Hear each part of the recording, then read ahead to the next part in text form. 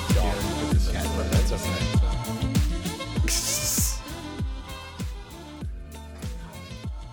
This is a biological show. We cover a wide range of, fauna. Animal sounds. We haven't even we should clapped do yet. that. What am I doing? Yeah. 3, 2, 1, clap. That clap might make it into the show because I thought, the introduction was so good that I'll just leave it in there. We'll see how easy everyone will it get to is. hear. Someone, as I like to say, they'll get a peek into the kimono. We'll let them in a little bit, and they're gonna see, how the sausage is made in Shift Shooters land. How is we are a full house today once again. It's been ever so long. It's been ever so long. Gosh. It's been a while. I mean, we were just saying, I think you guys been doing great, but like, who knew? The revolving chair this whole time. The true host was Travis. You're the consistency. I mean, are you really that surprised? I mean, I don't have a life, but I also don't run the show, so that's, No, it's just retail sucks. You just gotta, hey, guess what? It's 5 a.m. and you didn't think you were working today, but now you are. Really? They do that to you? Only because people are getting sick. Oh. We're dropping like flies, Scott. It's the ultimate pandemic. Getting all the Rona in the store? Are they getting sick because of COVID? They're like, it's all like exposure based. So like people Okay. aren't coming into work because it's like, oh, my sister just moved into my house and she used to live with someone who had COVID, or like she went to a party last week and somebody tested positive.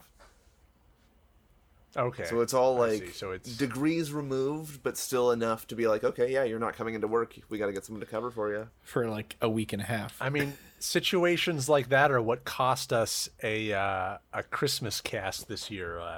Mix 64 does that every year, and this year they didn't have one because someone had a false positive. Mm-hmm. So it has definitely been affecting many, many people, and that sucks. And I'm sorry that you have to deal with that. I mean, And I better hope safe that, than sorry, Yeah. But yeah, it's a lot. It's a lot. Especially right now, it's already your busy season, and then throwing this on top of it. I mean, at least, yeah, like at least Christmas is over. Like that was probably the roughest. Was just people coming in, asking for recommendations, and we did not have time. Like, and then on top of everything, with the Christmas rush, we're also having to restrict how many people can come into the store because of the COVID lockdown. Mm-hmm. So we can literally only have 7 people in the store, and if we get to 6 people, someone has to go outside and like start maintaining a line. It's the worst, guys. Yeah, especially in a store like yours where people spend more than 30 seconds and they don't necessarily know what they're looking for going in. Oh, people browse all the time, right? You go into a board game store, you know what you're gonna get. You're in the minority. Yeah. It sounds... But how have you guys mean- been? I mean, I've been loving the show. Well, thank you. Your praise reaches my ears and is warmly welcomed. So keep it coming. I take all the credit, And, so I don't know what's going on here. Yeah, Scott's really the one who's doing all the work. I'm having all the fun. Scott's doing all the work. But Have you guys been? What have you guys been up to in this past such and such? well, Travis and I haven't had work for about a week and a half, which has been great. Yeah, it's been Christmas, and we had fried chicken. Yeah. A classic. You see, in Japan, weeb note, everybody. In Japan, there's a tradition to have KFC fried chicken on Christmas. This is a marketing strategy of KFC's to convince everybody that Americans eat chicken on Christmas, and that's what you're supposed to do, and so people do it. Ikumi was craving that on Christmas. I didn't feel like cooking. I made a big Christmas Eve dinner. And so I was like, all right, I guess I'll DoorDash some KFC on Christmas, the saddest sentence I had ever spoken. Hell yeah. But guess what? Here in Canada, KFC is closed on Christmas. So There was no KFC available for us. That tradition could not persist. So what'd you do, Travis? What did you do? We found an alternative. I looked up on DoorDash and I found another place. Instead of Kentucky Christmas Fried Chicken, Miracle. this place was called Chicken World.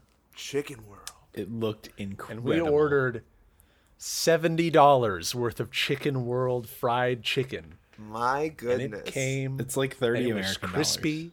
and it was covered in barbecue sauce, and it came with jalapeno poppers, and it came with wings, and that good potato salad, Bone in and or, that or bone out? smooth gravy. Oh, it was bone in, baby. Bone in babies. This fried chicken looked super, super good. Travis showed us a picture of it. We ate about a quarter of it. That was about as much as we got, because I was like, all right, there's two of us. What's like the medium size order from this establishment? And the medium size order was a quote unquote 10-piece bucket. All right. But the 10-piece bucket also came with a bunch of sides. This was no popcorn chicken either. These were big pieces of chicken. These were like, some of them were, drumsticks. Some of them were like entire thighs. It was a banquet. It was really just an exceptional experience. But we've been eating it like every day since Christmas because we've just have so much of it still. And I think my days are numbered. I think I've really done it this time. You can feel the arteries clogging up. Yeah, I think that's it for me. It's been a good show. Yeah, I've been getting real acquainted with my toilet. Ooh, those long sessions. I appreciate that my toilet has a wide throat. That's all I'm gonna say.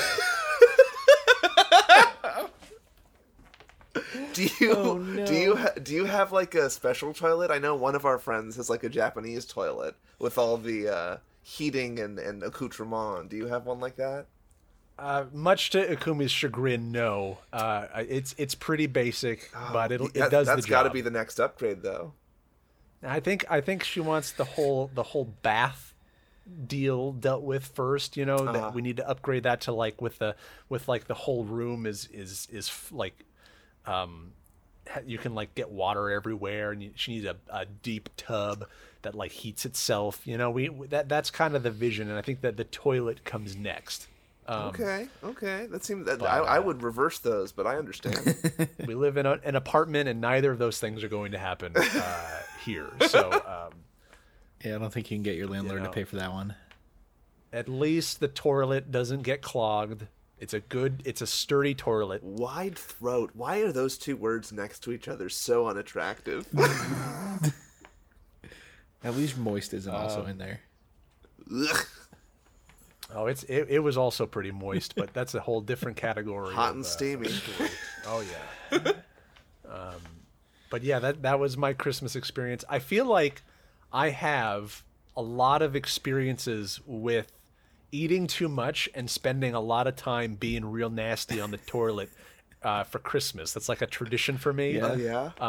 One year, so in my family growing up, my family tradition was to have a big like crab dinner for New Year's Eve, and people out there might not know. Travis is very allergic to crab, so I don't get to eat crab. The rest of my family eats crab, and I get to sit there and watch them eat crab. I don't know why this tradition started. I don't know who is responsible and why they would do this to me. But every year, my mom has to come up with something else to make me. And so one year, she made this like, I don't know what it's called, but it was basically like a pie crust filled with like cream of mushroom soup and mushrooms and blue cheese.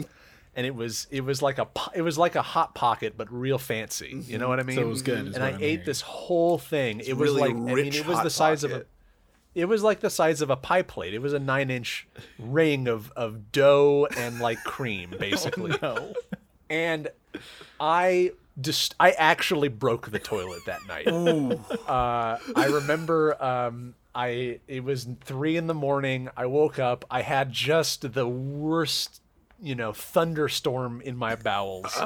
Rushed to the toilet, it was an ordeal that lasted several hours, and then when I was done, the toilet would not flush it away. And I believe it also overflowed while that was going on. So I kind of like got it everywhere, like in the whole bathroom. And I remember like I didn't really know, because it was 3 a.m. I can't go down to get all of like the cleaning supplies, right? So I just kind of left it there, and I think Clara found it in the morning and was like, what do I do? How old were you? she came down and made quite a family announcement. I'll leave it at that. How old were you when this happened? This was probably in high school.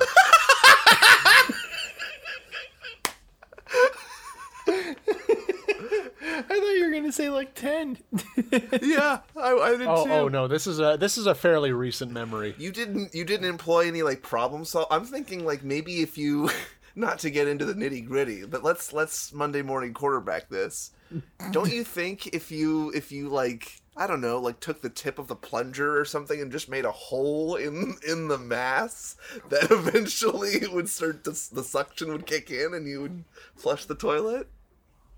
I think I did solve the clog issue, but not before it had clogged so much that it overflowed and got everywhere. So I the issue that I faced after that was just like a Water very everywhere. messy floor. Yeah. And I didn't have the means to clean it up without like waking the whole family. So I left it. And when we say water everywhere, it was probably not just water. Oh no, it was a bit of a speckle, you know. Yeah. You get. I really fucked up my insides. Like that's all I can say is that it was just a war zone down there. I can't say that I've ever done that to a bathroom, and I think I want to keep it that way. I don't know, Scott. I feel like you have a history of just like what I feel like we describe as destroying a toilet. You know, like I feel like this was a thing back in the pool house. I remember back when we hung this. out, So that like you would walk out of the bathroom and say, "Nobody go in there." I completely ruined it for everyone. I'm sorry. So it never broke and it never overflowed, but boy, did you not want to go in there for about 20 minutes after that. It was more chemical warfare, I guess. For me, it was like I was shooting artillery strikes. Scott was laying out the napalm. I guess that's kind of the comparison there. God, I love the images that conjures to mind. Well, that makes one of us. So, but yeah. Well, Scott, how have you been? How was your Christmas? I don't Christmas, so I really have nothing to report. You don't We had Christmas. the Chinese food and You just appreciate the day off. If it's a day off. Yeah. It was fine. I didn't end up going to see my family. But, obviously for the best. California made it pretty clear that they don't want people coming to the state, so I decided to, not. Other than that, we really didn't do a whole lot. We ate a lot, too. Did you have a Zoom call? Yeah, I had 3 family Zooms on Christmas Day. So I had one with my immediate family on Christmas morning, and then one with my dad's extended family in the evening, and then another one with my mom's extended family in the afternoon. So it was like an all-day affair of sitting in front of the computer and fun doing that. It was a lot of time on the webcam. But that's better than the alternative. I saw a Yeah. lot of reports saying that people were still going home for the holidays despite everything, especially in like LA and Southern California. Yeah. It's a year. It's a year. Meh. It'll be okay. I'll take a year off and live. Instead of... It's also a rather significant drive for me to go home. It'd be 14 hours each way, 15 hours each way, and not having to do that drive, I think, is okay. Yeah. That's an audiobook you don't have to listen to. Yeah. That's certainly the right way to put it.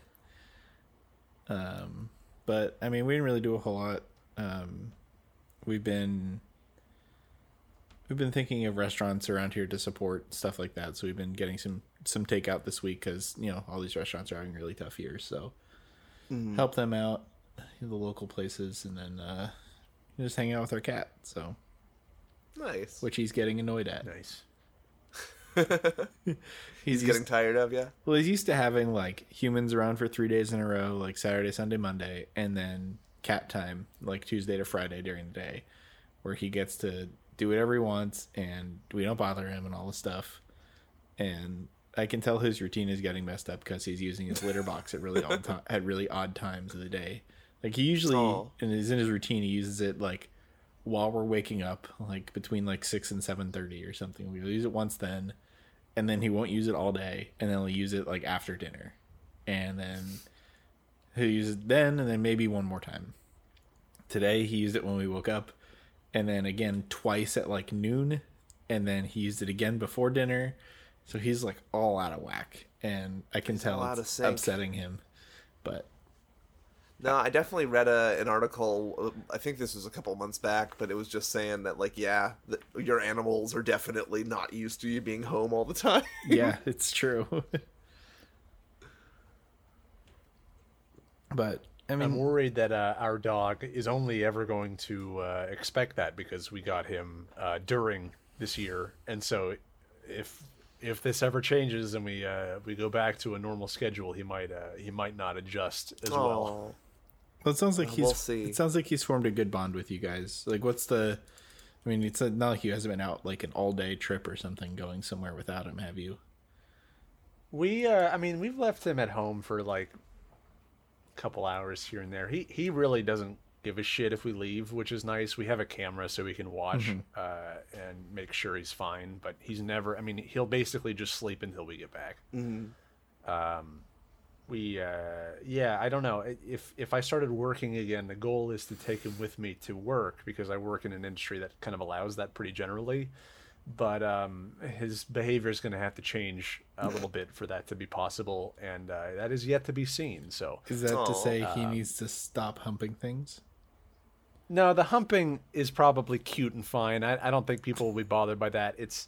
He's just a little territorial, and I think he's a boy. Sorry, he's a boy. Yeah, so I think we need to deal with that first. But we've got time. I probably can work at home for as long as I want. So, yeah, territorial so I think we'll deal with and spunky definitely go. I think with the territory of having a little adolescent dog, a little adolescent male dog. Yeah, and Jack Russell Terriers are specifically very hyperactive. So it's like that just creates a dangerous combination of traits. So we are definitely learning that the hard way. So how is Scout? How's Scout doing? Scout's doing well. He's getting a little fatter. You know, my dog's coming up on 9.5 years old now. Wow. So he's entering that stage where, you know, he can't eat like he used to. He's not running around as much, but he still wants to eat the same amount. And so we're definitely he's gotten used to coming upstairs and getting a treat from me when I get home from work. But I've been asked to only give him one every other day now because we think maybe he's getting too many. So it's really sad. Half the time now he comes up the stairs and he's like, "Hey, like, treat time, right?" And you're like, "No, not buddy. today. It's tomorrow." And he just doesn't get it. I can see it in his eyes. He's confused. He doesn't know. That is sad. Yeah, my cat will... Way to bring down the podcast. Yeah, my cat gets treats. That's not my very dog often. Story. My cat gets treats not very often, and we only give him treats in the form of a treat walk, where what we'll do is we'll lead him, you know, take a small handful of like 3 or 4 treats, lead him around the apartment, and make him climb on things to go get the treats, so that he has to. So work. it's still a little exercise. Well, not even the exercise. He just has to work for it. He doesn't just get the treat. He has to jump up on the counter, or he has to, you know, go inside something to get it. He doesn't just like get it handed to him. Also, he doesn't like to eat out of our hands, so that's another thing. But he loves it because it's fun to walk around and fun to jump up on stuff, and also he gets treats. So, have you guys been playing any games during your week off? I watched Travis play some Demon Souls the other day. Yeah, I've been playing Demon's Souls. Ooh, on that PlayStation Fizzle. Yeah, it looks pretty good. You heard it. It's very good. I feel like I've crossed the line from it being like an absolute misery into something manageable. Mm-hmm. I watched the absolute misery stage. Yeah, Scott saw me transcend that. I think Scott watched me cross the line a little bit, because when I beat the first like major boss after like a ton of agony, it was quite a good feeling, and I was like, oh yeah, there's that feeling again from when I used to play Bloodborne. I remember it now. It's there. The seed has sprouted finally. But the thing is, today I learned, and I didn't know this because I've never played Demon Souls. Demon Souls is actually really easy if you equip magic, and I didn't know that. Oh, so, no. Scott, remember I was saying like, hey, I have these spells, I don't know how to use them. Yeah, how did you end up solving that problem? What'd you figure out the fix was? I had a magic wand and I didn't know what it was. And I just didn't equip it. And apparently if you equip the magic wand, you can use magic that's like an instant kill on almost anything. So I could have just walked through the levels and killed everything with magic, and that would have been the game. But I played it for like 15 hours to get through the first 2 levels because I didn't know that was an option to me. And I don't know if I'm like proud of myself for playing it like the hardcore way, or really upset that I wasted all of that time when an easier option was there. Well, I know for Dark Souls, and I'm assuming the Demon Souls crowd is got to be a little similar. I've heard that mantra of like magic is for noobs, like magic is for the softies, and if you want like a real challenge, you go through it without. So I would be proud. Okay. Because Bloodborne, that's not something you can do. Bloodborne, you gotta get up in their face. You gotta crunch and crush and smash, and that's all that they allow you in that game. So that was kind of what I was thinking this would be. It's very slow and like trudgy, and yes, I did notice that. You kind of have to take it inch by inch.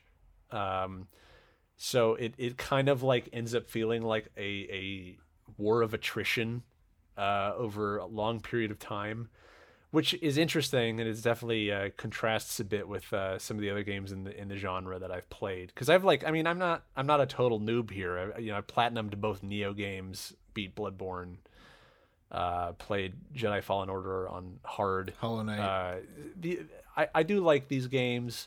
But Demon Souls is definitely like, there's a lot of like obtuse stuff that I probably have to like look up in guides about how to do correctly, and that doesn't always feel very good because I want to like kind of create a style that is mine, but then I like look up how to beat a boss and they're like, oh well, you should try to go for this kind of build, and you should have these specific items that you have to find somewhere or craft in a very specific way, and I'm like, I don't know, that's not the way I'm approaching this. I guess I kind of, in Bloodborne there's 6 weapons basically, and so I kind of prefer it being a limited kind of scope, but I'm getting there, and it's good. I did beat another game that I want to talk about before Demon Souls, a game called 13 Sentinels. Ooh. Aegis Rim. Ooh. Have you heard of this game? No, but I know the Netflix adaptation, 13 Reasons Why. Oh yeah, I mean, the show was great. The game's even better.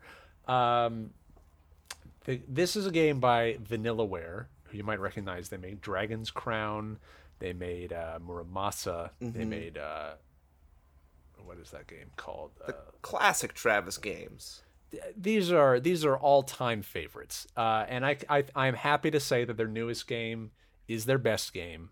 It's a great, excellent sci-fi narrative. It is very, very, very different from the last things that they have made. It is practically a visual novel with like some sort of, I guess I would describe it as like real-time strategy RPG battle mechanics. Like it's you're on like an overhead map like an RTS, but you're picking moves like an RPG just in real time. So there's like, status meters that you have to wait to fill, and then you choose like an attack for things. So it kind of combines like real time RPG mechanics and a strategy game, and that's a very compelling element of it. But really, the meat of the meal is just this like incredibly complicated interwoven narrative that is delivered to you like in tiny little pieces through a cast of like 13 characters, where you get like little bits of each story, and you start to figure out how they intertwine.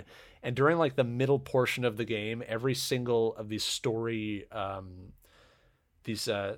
story narrative beats that you kind of go through end in like the craziest twists, where it's like, I thought this game was about this, but actually it's about that. Are you kidding me? And it keeps happening, and it keeps piling more of that onto itself. And even for that experience alone, I highly recommend it. It's very, very good. What platform what's it on? Yeah. It's only on PlayStation 4. Oh, Wow. It's pretty limiting. I don't know. I don't have a PlayStation 4. PlayStation 4 sold over 100 million units, so chances are, if you have a games console, PlayStation 4 is probably one of them. I do have one, but also I'd rather play it on the Switch. Well, that is entirely too bad for you. I have a PlayStation 3. Speaking of Switch, though, I have started finally Super Mario Odyssey for the first time. Oh, how are you enjoying it? It's pretty good. What That's all I really got to say. It's a good game. I haven't played world are you enough on yet? to say more. What but world are you on? I think I'm on the Metro Kingdom. I'm in New Donk City. Okay, so you're pretty solidly into the game. You've Although I got there in like one sitting, so I'm not sure. Is there a lot of the game? Because I feel like I'm getting like they do that Mario thing where you're gonna get through the main game, and then it's gonna be like, oh yeah, now you can go back to New Donk City, and there's 50% more stuff. 118 more moons that you couldn't get before. Like that's what I figured. If you just get the minimum amount of moons and rebuild the Odyssey and move on to the next one, you're really, really not getting a huge amount of game. But if you spend, I mean, you can go back to any world out later, after, whatever, and then if you go back and spend some time and really get all the moons, get all the the challenges and stuff like that, all the tokens, then you experience a lot more of each individual world. And I think they intend for you to kind of go through it the first time kind of quickly, and then go back to each world, because I know there's a couple where well, I don't want to spoil it, but there's a couple where it feels like you are supposed to only be there briefly. Interesting. I will say, initial impression, just based on having gone through like 4 or 5 worlds at this point, the game feels incredibly aesthetically incongruent. There's a lot of like competing palettes and like aesthetic themes that just don't seem like they belong together. Like it just seems like a lot of stuff thrown in a pile. Does that make it? Is that a common complaint? I feel like, or maybe that's something people like about it. I think that's something people I was very like surprised. about it. I think people liked it, yeah, because it doesn't necessarily conform itself to one art style, to one each level thing. kind of feels like a completely different art style. Not entirely, but most of them. Thematically, for sure. It's a little weird. It's a little Sure. weird, but I think I'm enjoying it. And I'll let you know. But that's a thing with the Mario, further with in. these type of games where you jet around from world to world. Is each one is a little different. Each one has its own personality. Each one has its own colors and stuff.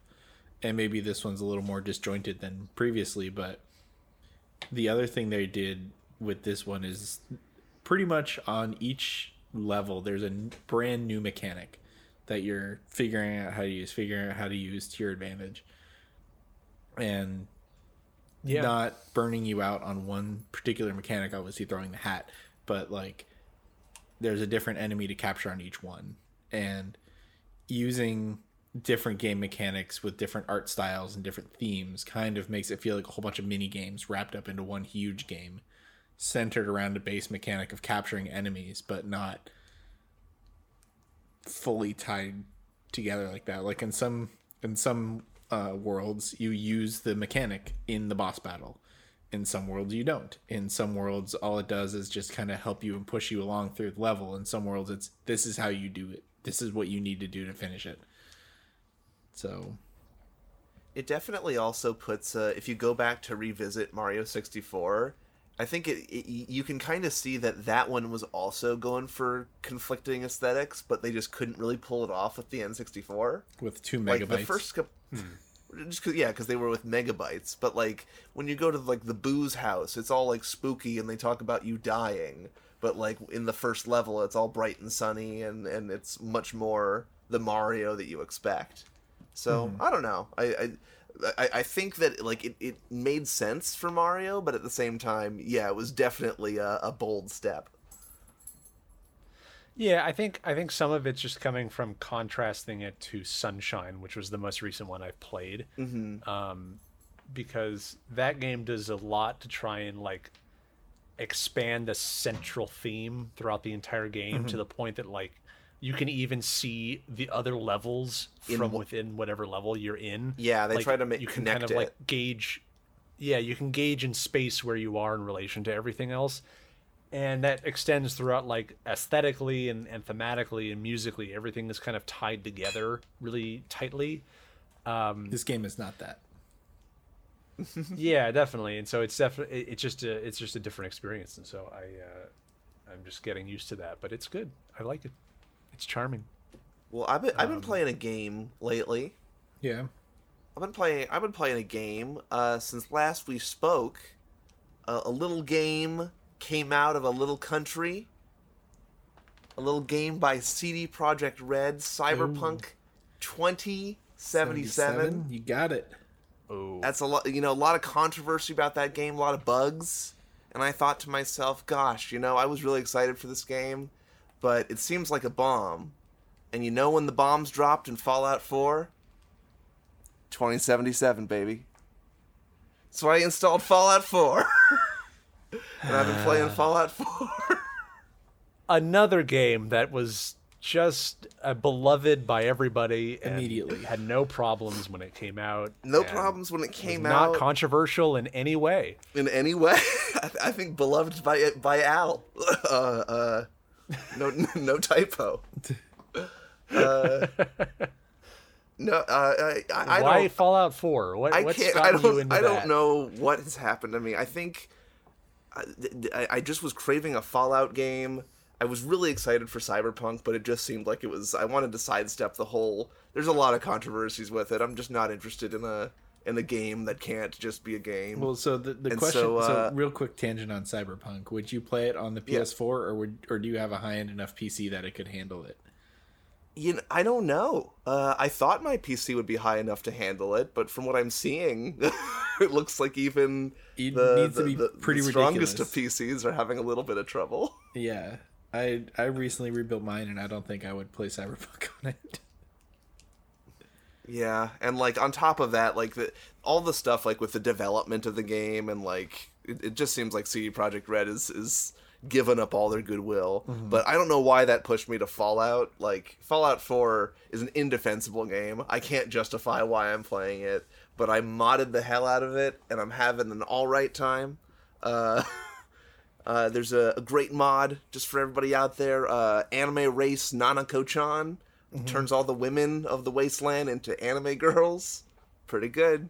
Can apply to the men. I was a little off put by this suggestion, but intrigued. Maybe I'll think about it. There's some qualities we're bringing to the table that I can't deny. Can't deny. Piqued my interest. I'm gonna send you a couple pictures, Travis. So you can make it the image of the week, because that's something we're doing. I don't now. do an image of the week. Come on. Every week it's the same image. It's that logo with the 3 O's. Yeah, it's still 3 O's. I was looking the other day. I love it. Oh, let's see. I'm sure I can find a picture to send you guys while we're talking.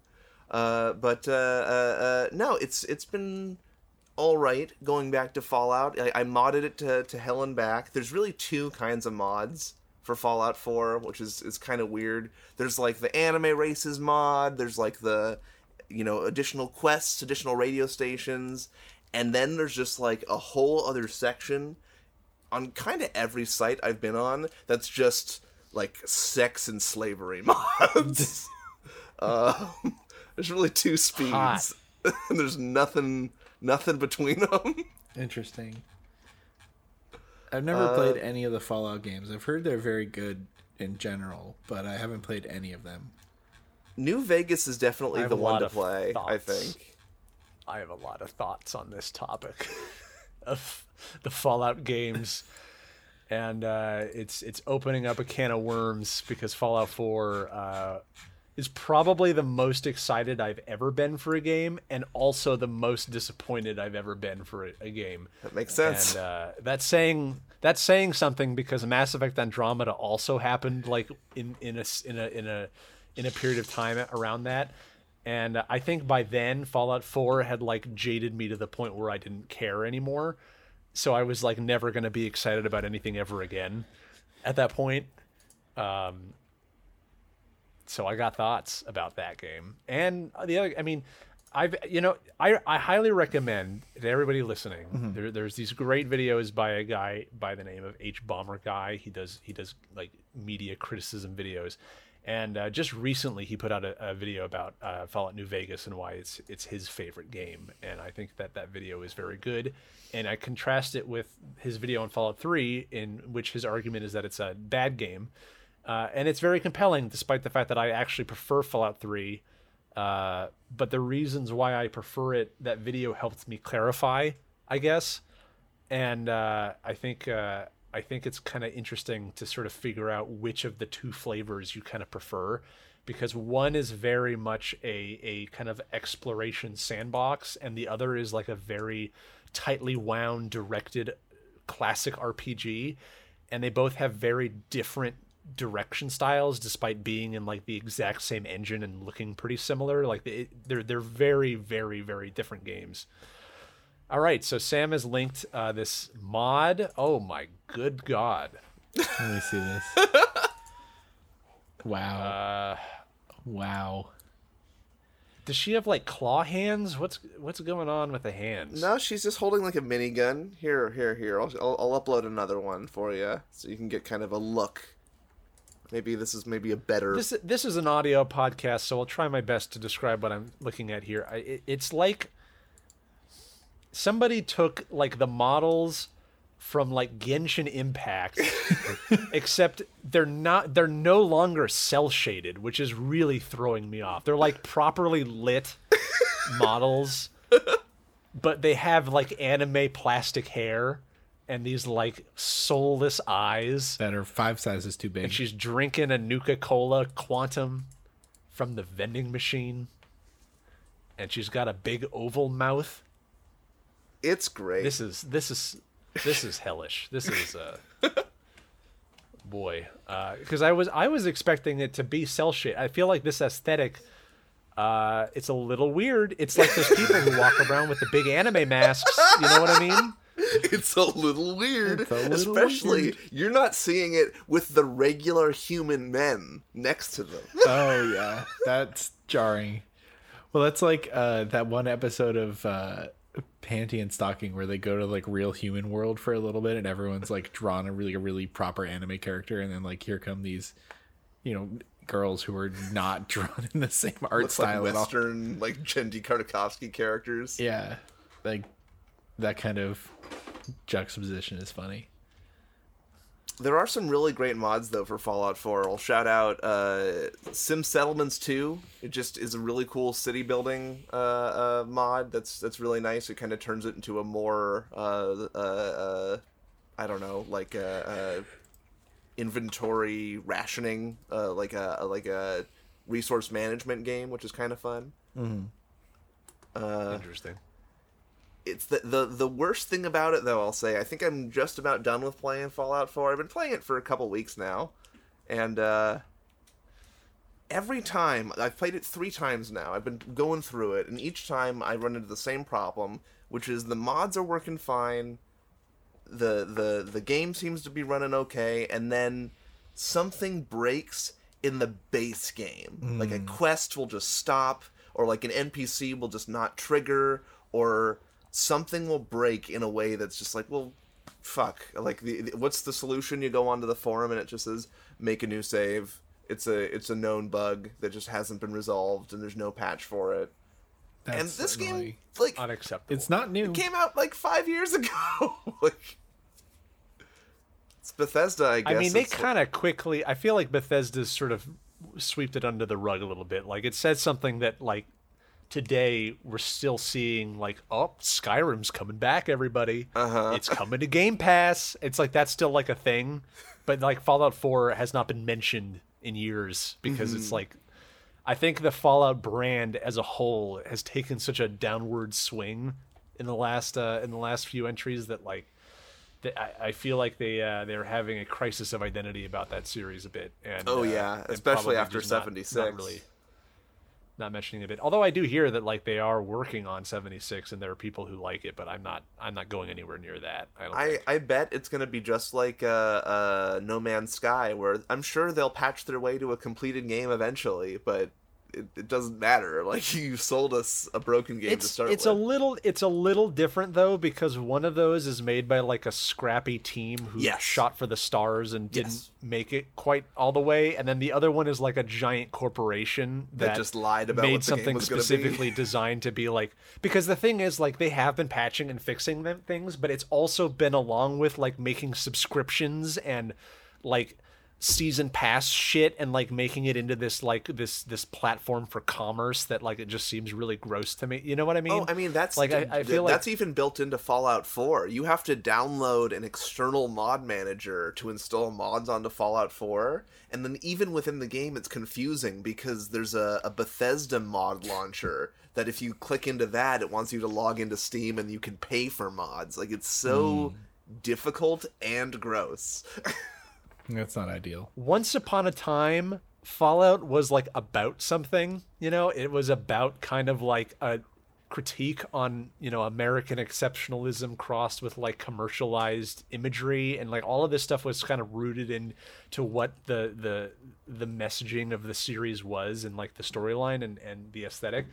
Because like Vault Boy was supposed to be originally like a critique on kind of like commercialized mascots, and it sort of turned into this like it kind of became what it was a critique of in sort of the long run. I mean, that's kind of a shallow like level of analysis, but I just feel like that has to be obvious to somebody at Bethesda. Like, surely somebody sees what's been happening. I mean, I don't know. The same thing is being said of CD Projekt Red, though, that, like, you know, they made a game that's all about, you know, fuck corporations, and, you know, the man is trying to screw you in every way they can, and then it turns out that they were, like, had really, really cruel hours and were crunching their employees and, like, were lying to everyone about what the product was going to be, and was maybe exactly as bad as the corporations they were demonizing in their game. And not only that, I haven't played Cyberpunk. I actually do have it. I got it for like $30 off, but I haven't played it yet. I'm going to wait for the PS5 upgrade. But I have heard that the storyline doesn't really use the cyberpunk genre for anything really other than aesthetic, which to me is like a mortal sin of using something in cyberpunk, where like anything that is successful in that genre transcends like the imagery. Like, it's always going to be about culture and kind of like modern day trajectories and kind of like bastardizations of the things that are bad today, and like that has to be an element of what like the game is about, and it doesn't really sound like it is about anything. And to me, like, that's the most disappointing aspect of this whole thing, is that like they made this whole ordeal of like bringing cyberpunk to AAA RPG space, and it's not really doing anything with it. And that, like, if that's actually true, that's going to be really, really hard to swallow. I'll be honest. I've read some. I've been really interested in the reviews from non-game journalists for Cyberpunk. I read, I think it was like the KQED review, or that there was like a PBS review or something. Just, you know, people who are not normally playing games. And the consensus that I've been seeing has kind of made me think I'm probably not going to pick up Cyberpunk, because there already is like a little bit of weirdness about, like, there's a whole trans thing that's going on that I don't want to get into. There's the whole like voice thing that I don't really want to get into, and then there's, I don't know, it just I just lost my train of thought. I hate it when this happens. I love doing this to you guys. Yeah, makes a really good radio.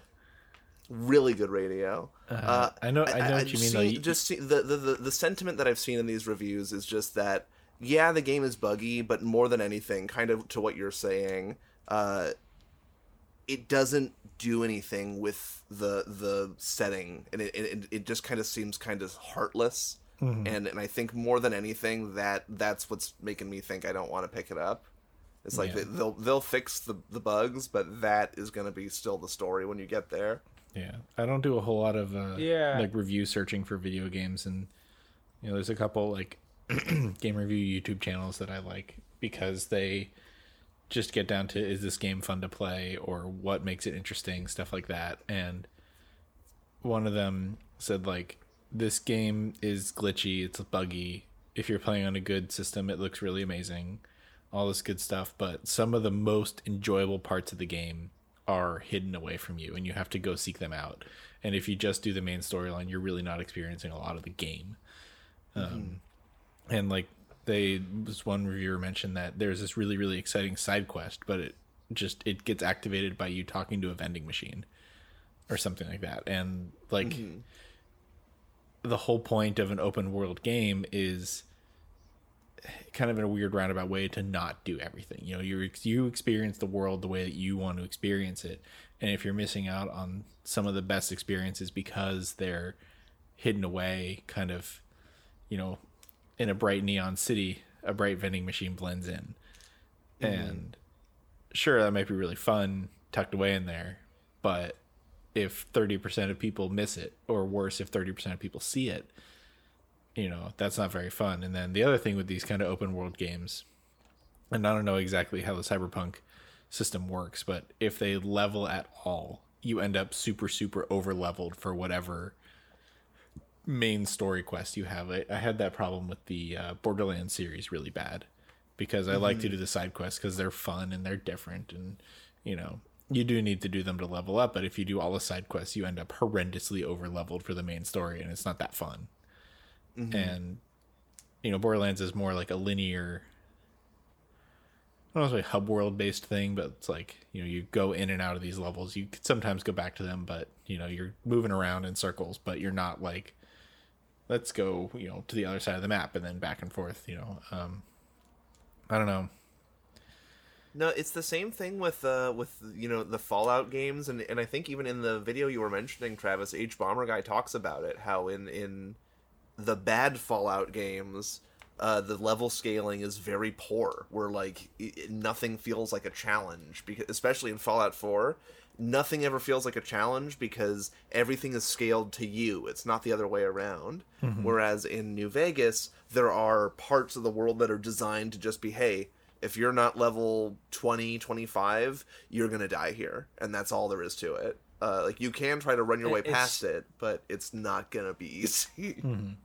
And it's so funny how, like, at the time when that came out, I did not understand what they were going for with that, because I was so used to Fallout 3 that in Fallout New Vegas, I remember, like, oh, I want to go in this direction, and I go, and then suddenly there's, like, a swarm of bees that, like, kill you instantly. And I thought that was, like, absolute horse shit. I was like, that's not what this game is supposed to be. And I've since kind of, like, learned that there's just a different philosophy to it. Have you ever played The Witcher 3?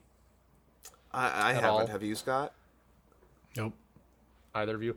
I think, Sam especially, you would really like The Witcher 3. I saw it's on sale. Because a lot of what we're talking about as far as like use of genre and kind of like taking the world and the intention of the world to its fullest, I can see why somebody would play The Witcher 3 and expect that out of Cyberpunk and be really disappointed if it's not there, because it is really, really heavily there in The Witcher 3. That game is like teeming with like connecting points that enrich in the entire world and experience. And it'd be very easy for me to see somebody completely falling into that for 300 hours and having it be like a rich experience that is constantly challenging and throwing you into new into kind of new storylines constantly. I played about 30 hours of it, and at a certain point, even I kind of got a little overwhelmed just because I just don't love the genre of Western fantasy enough to like be that invested into it. But if you do, if you have the ability to like that, I think that game is like a bounty of riches for people who are like into that kind of thing. The side quests in that game are like more interesting than like many games' central plots. And the thing that I like the most about it is that it's not trying to just be a Tolkien-esque fantasy. It's really a fairy tale RPG, not a fantasy RPG. Yeah. You're kind of discovering like sort of almost like children's fairy tales in the woods, and like what are those things like turning into when they're kind of presented in like an adult context. Like you run into creatures that are there to like give you riddles. And then you lead off on a quest through them, but at the same time you go through these very like big political operas with major factions, and I just feel like that game really takes you to a lot of places. And I think at this point, having been out for a long time and been added to it, there's not a lot of like risk or downside to it. There's not a whole lot that you have to like. Well, the bad part of The Witcher 3 is there's not really one. I think that game is a complete package, and Yeah. I definitely highly recommend it. Well, I've been looking for something to play, and for whatever reason, I just haven't had the itch to play God of War. So that might be. I know it's on sale right now. That might be it. You might have just sold me, Trav. I hope to hear, because I couldn't get through it just for my own personal things, but I think that game is worth at least putting in that amount of time into. It's really really special. So again, that's why it's so disappointing that like they wouldn't approach Cyberpunk with the same level of detail or intentionality with the world. It's That funny to me is because very surprising. you know, Cyberpunk is based on it's a setting like an RPG. There's like we sell it in my board game shop.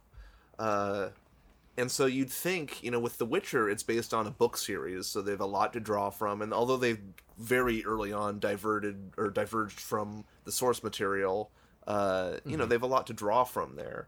And you'd think there's a lot of source material to draw from Cyberpunk. And it really just seems like they took the surface level stuff, you know, Johnny Silverhands and like, you know, some eye-catching things and just made kind of a nothing burger. So I mean, yeah, but also probably spent a little too much time trying to make a Grand Theft Auto clone. You know, like I feel like that's also part of it.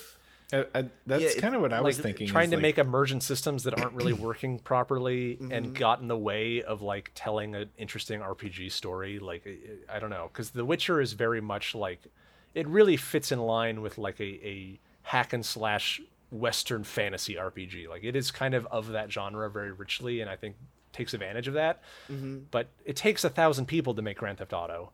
And it's funny. Just to interject, you to compare it to Grand Theft Auto, I think is really apt because, like, yeah, it is a narrative. But just today, I was watching a video of a guy playing it and kind of doing some Grand Theft Auto type stuff where he was just blowing cars up and having fun. And there is a police like system of like you get 1 star, 2 stars, 3 stars. When you get to, I think, 4 or 5 stars, they just like shut down your neural machine and your character just dies. Like there's a lot of weird systems in the game that seem to be like at odds with what they're encouraging you to do. Maybe they just really wanted to make Grand Theft Auto 6 because it doesn't appear like who makes Grand Theft Auto? Rockstar? Rockstar doesn't really want to make Grand Theft Auto anymore. Maybe they saw a gap in the market and decided to fill it because you're right. It's like, well, run around, shoot people, steal their cars, get the police to chase after you kind of game. And there's some fun in that, but that's not what the game was billed as, right? The game was billed as, you know, explore the world, be this RPG, everyone will see it differently and blah, blah, blah, all the stuff. But and also Keanu Reeves. But I personally don't see the appeal in Grand Theft Auto type games, and obviously they're one of the more popular video game franchises ever, so a lot of people certainly do. But Cyberpunk 2077 wasn't necessarily supposed to be Grand Theft Auto 6. Yeah, I think you kind of just touched on something, Scott, that is kind of maybe the heart of it. Is I think Cyberpunk was maybe billed as a Grand Theft Auto, like, because all the advertising has been like, yeah, it's your story, make your mark, fuck the corporations, blah. Mm-hmm.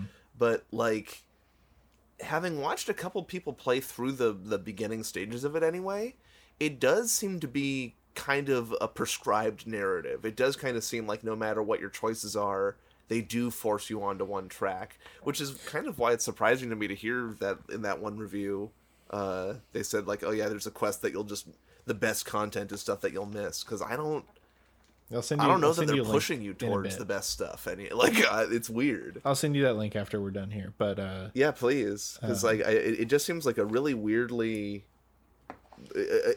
I'm comparing it kind of to Breath of the Wild, which I think is like, on a level of discovery, like, I think that game really lets you feel like you're discovering, but also, like, on, like, a next level third eye opening, it actually knows that it's, like, leading you to, it's incepting the discovery in you. It knows how you're going to be discovering these things, kind of. And the way that they do that is not by saying, you're off Tutorial Island, now go have fun.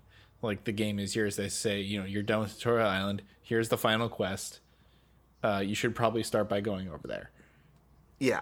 And then, like, the game kind of evolves around that. And then, the first major quest item they give you is go get, these 4, I forget the name, the 4, like, the divine beasts.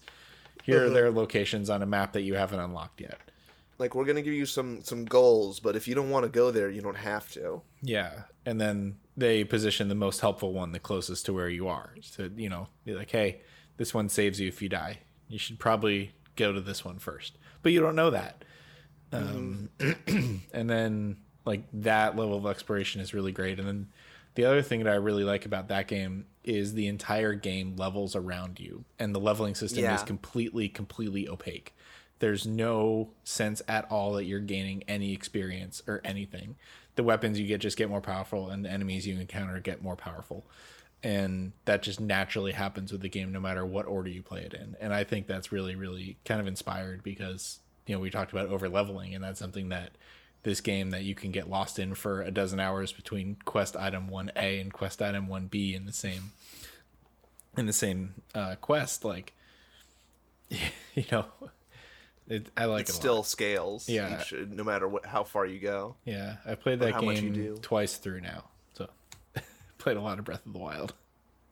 I'm looking at it. I think they said the sequel's coming out 2021, so yeah, I'm ready. I'm looking forward to it. Is it still coming to the Wii U? I don't know. When it was announced, the sequel, it said it was coming to the Wii U. I'd be surprised then if it didn't, but we'll see. I mean, hey, they did it with Twilight Princess, even though it was a Switch or a Wii launch title. They still put it on GameCube. Yeah. Right, but I mean, this is years. This is 2020, 2021. 4 years after the Switch was announced. It's going to be a long time after the Wii U died a agonizing death. Yeah, quick but agonizing. Hey, they're still putting out Just Dance games for Wii U, aren't they? I know they are for the Wii. I wonder if they are for the Wii U actually. For the Wii. Not the Wii U, you're right. It was for the Wii because that's what retirement homes have. I have a Wii U. Exactly. I do too. I don't think That's actually what I have Breath of the Wild on. I think because I gave you that game. It's true. You gave it to me. I played it for about 3 hours. Thanks, Scott. That was my first introduction to frustrating saves with Nintendo. I played about 30 hours of Breath of the Wild on my Wii U, and then I got a Switch, and I was like, okay, let's play on the Switch. I can't even log into my Wii U account on here. Nope. I have to create completely a new separate. Account. I have to create a new account. Oh, how do you translate? You can't. Well, now I'm 30 hours into this game. I have to start over. I wasn't even done the first time, and then I kind of blitzed through the first playthrough on the Switch because you figure it out, you get it all, and then I came back to it like a year and a half, 2 years later, and played again, and it was really, really, really good. Man, I was all in on the Wii U. That's crazy to think about. That was a different time. Nintendo Land is the greatest party game, though. I was really convinced that was going to be like a big deal, and I like pre-ordered it, and I got a bunch of games for it, and it's like one of the biggest disasters of a console in recent memory. Ever. I mean, Because even the Vita is still getting games for it, yeah, like today. And there's still like a dedicated audience of people who love it. Like that's a different story of failure, but the Wii U is just like, it's like everyone hated it the moment it came out and nobody bought it, and so it died. And there was really Yeah. bad marketing. It's like, I remember I picked mine up when I just got really high, and I just went and bought it because I wanted to play Mario Maker, and now that game doesn't even work anymore. They shut the servers down. Yeah. I played the shit out of Splatoon on the Wii U, and I was like high ranked in that game. I did all of the festival things. Those were good times. I remember there were a couple of days where I was like, man, I'm like getting 30 kills in a match, and it's like it just this feels so Popping good. off. And MLG. all those 6-year-olds and me. This is how it was. Well, that's how I feel. I've been playing Mario Kart Online on the Switch recently, and that's how I sometimes feel playing Mario Kart. Are you one of those people who's just like miserable to play against? Do you have like all the gold parts? I've unlocked everything, and I've 100%ed the game. Like 3 stars on I also that's all the Grand Prix. that is one of multiple games on the Wii U that I like 100%ed because I had it for so long On the that I 100%ed Super Mario Mario Kart 8. 3D kart. I Super Mario 3D 100%ed kart. Super Mario 3D World, I also 100%ed. I got every level with every character with all the items and everything. That's like the only Mario game I've ever done that for. yeah. Yeah, I was all in on the Wii U. The Wii U was like my scene, and then everyone hated it and moved on to the Switch immediately. And I was kind of like super bitter about it for a long time, and I think that's why like I am still like easing into the Switch a little bit. Is that I was like, man, I was here, I was doing this, and you all didn't listen and didn't believe me. And now they're giving you all the same games and you fucking love it. Yeah. And it's so aggravating because I was there and I played Bayonetta 2 and it ruled. And now you're like, ooh, please put it on Switch. I had it 5 years ago. So that's how I feel about that. But the Switch is a good console, I will say. I It's will a good admit though, place that's to got to be annoying that if you did have a Wii U and were fully invested in it, the Switch's library has basically just been the Wii U titles being piecemeal handed over to it. Especially because the Wii U had Virtual Console too, right? It did, yeah. It had a better virtual console than so it had two things. It had its own virtual console, and then it also had access to the Wii virtual console because it had a emulated Wii inside of it. Ooh. So you could play. It had all of the functionality of the Wii. The built Wii in. Virtual Console was the best one. Those were the days. I mean, you remember the song, right? How could Super I forget? Mario RPG, Super Mario 3. Take it away, please. No. Adventures of Lolo 1 and 2. Fu Manchu. Harvest Moon. Oh my god. Donkey I don't Kong know the Country lyrics, but Math. I love the song. This is- I play it in the store This sometimes. is you should look up a video by the comedy group Nirvana, the band of the show. Very funny, where it's called Update Day, and they made a song about the new when the virtual console would update every week. Yeah, and the new games that's that would come out. One of my favorite videos of all time. So look that up, please, and we'll leave it at that. But nice. the Wii U, the spotlight was robbed. It was a good console for its time. I played Assassin's Creed 3, Assassin's Creed 4.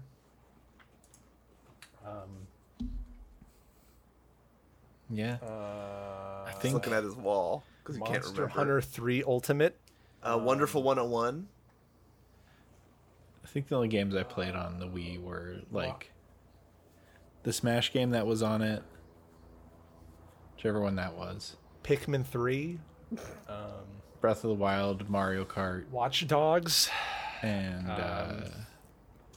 Thank you for tuning into the official Nintendo Land. Wii U fan cast. We'll just be listing games for the next minute and a half. well, I until mean, Travis- we found the only Amazing 3 Spider-Man, remaining Wii U's in Hands to existence, Black. and we have You them. can send your emails to travis@nintendofan.com. We upload every week on Thursdays. Thanks for tuning in. You can check out our SoundCloud at nintendofancast.soundcloud/Wii U. That one idle game that Atlas made with Fire Emblem characters. I don't remember. He the name. 100% did not Tokyo do. Mirage Sessions. There we go. Tokyo Mirage. I got that game and I didn't like it. Same. That'll do it. That'll do it. About Hyrule Warriors. Did you get that one? I'd never played it. I don't care for the Warriors games. Well, And the outro music.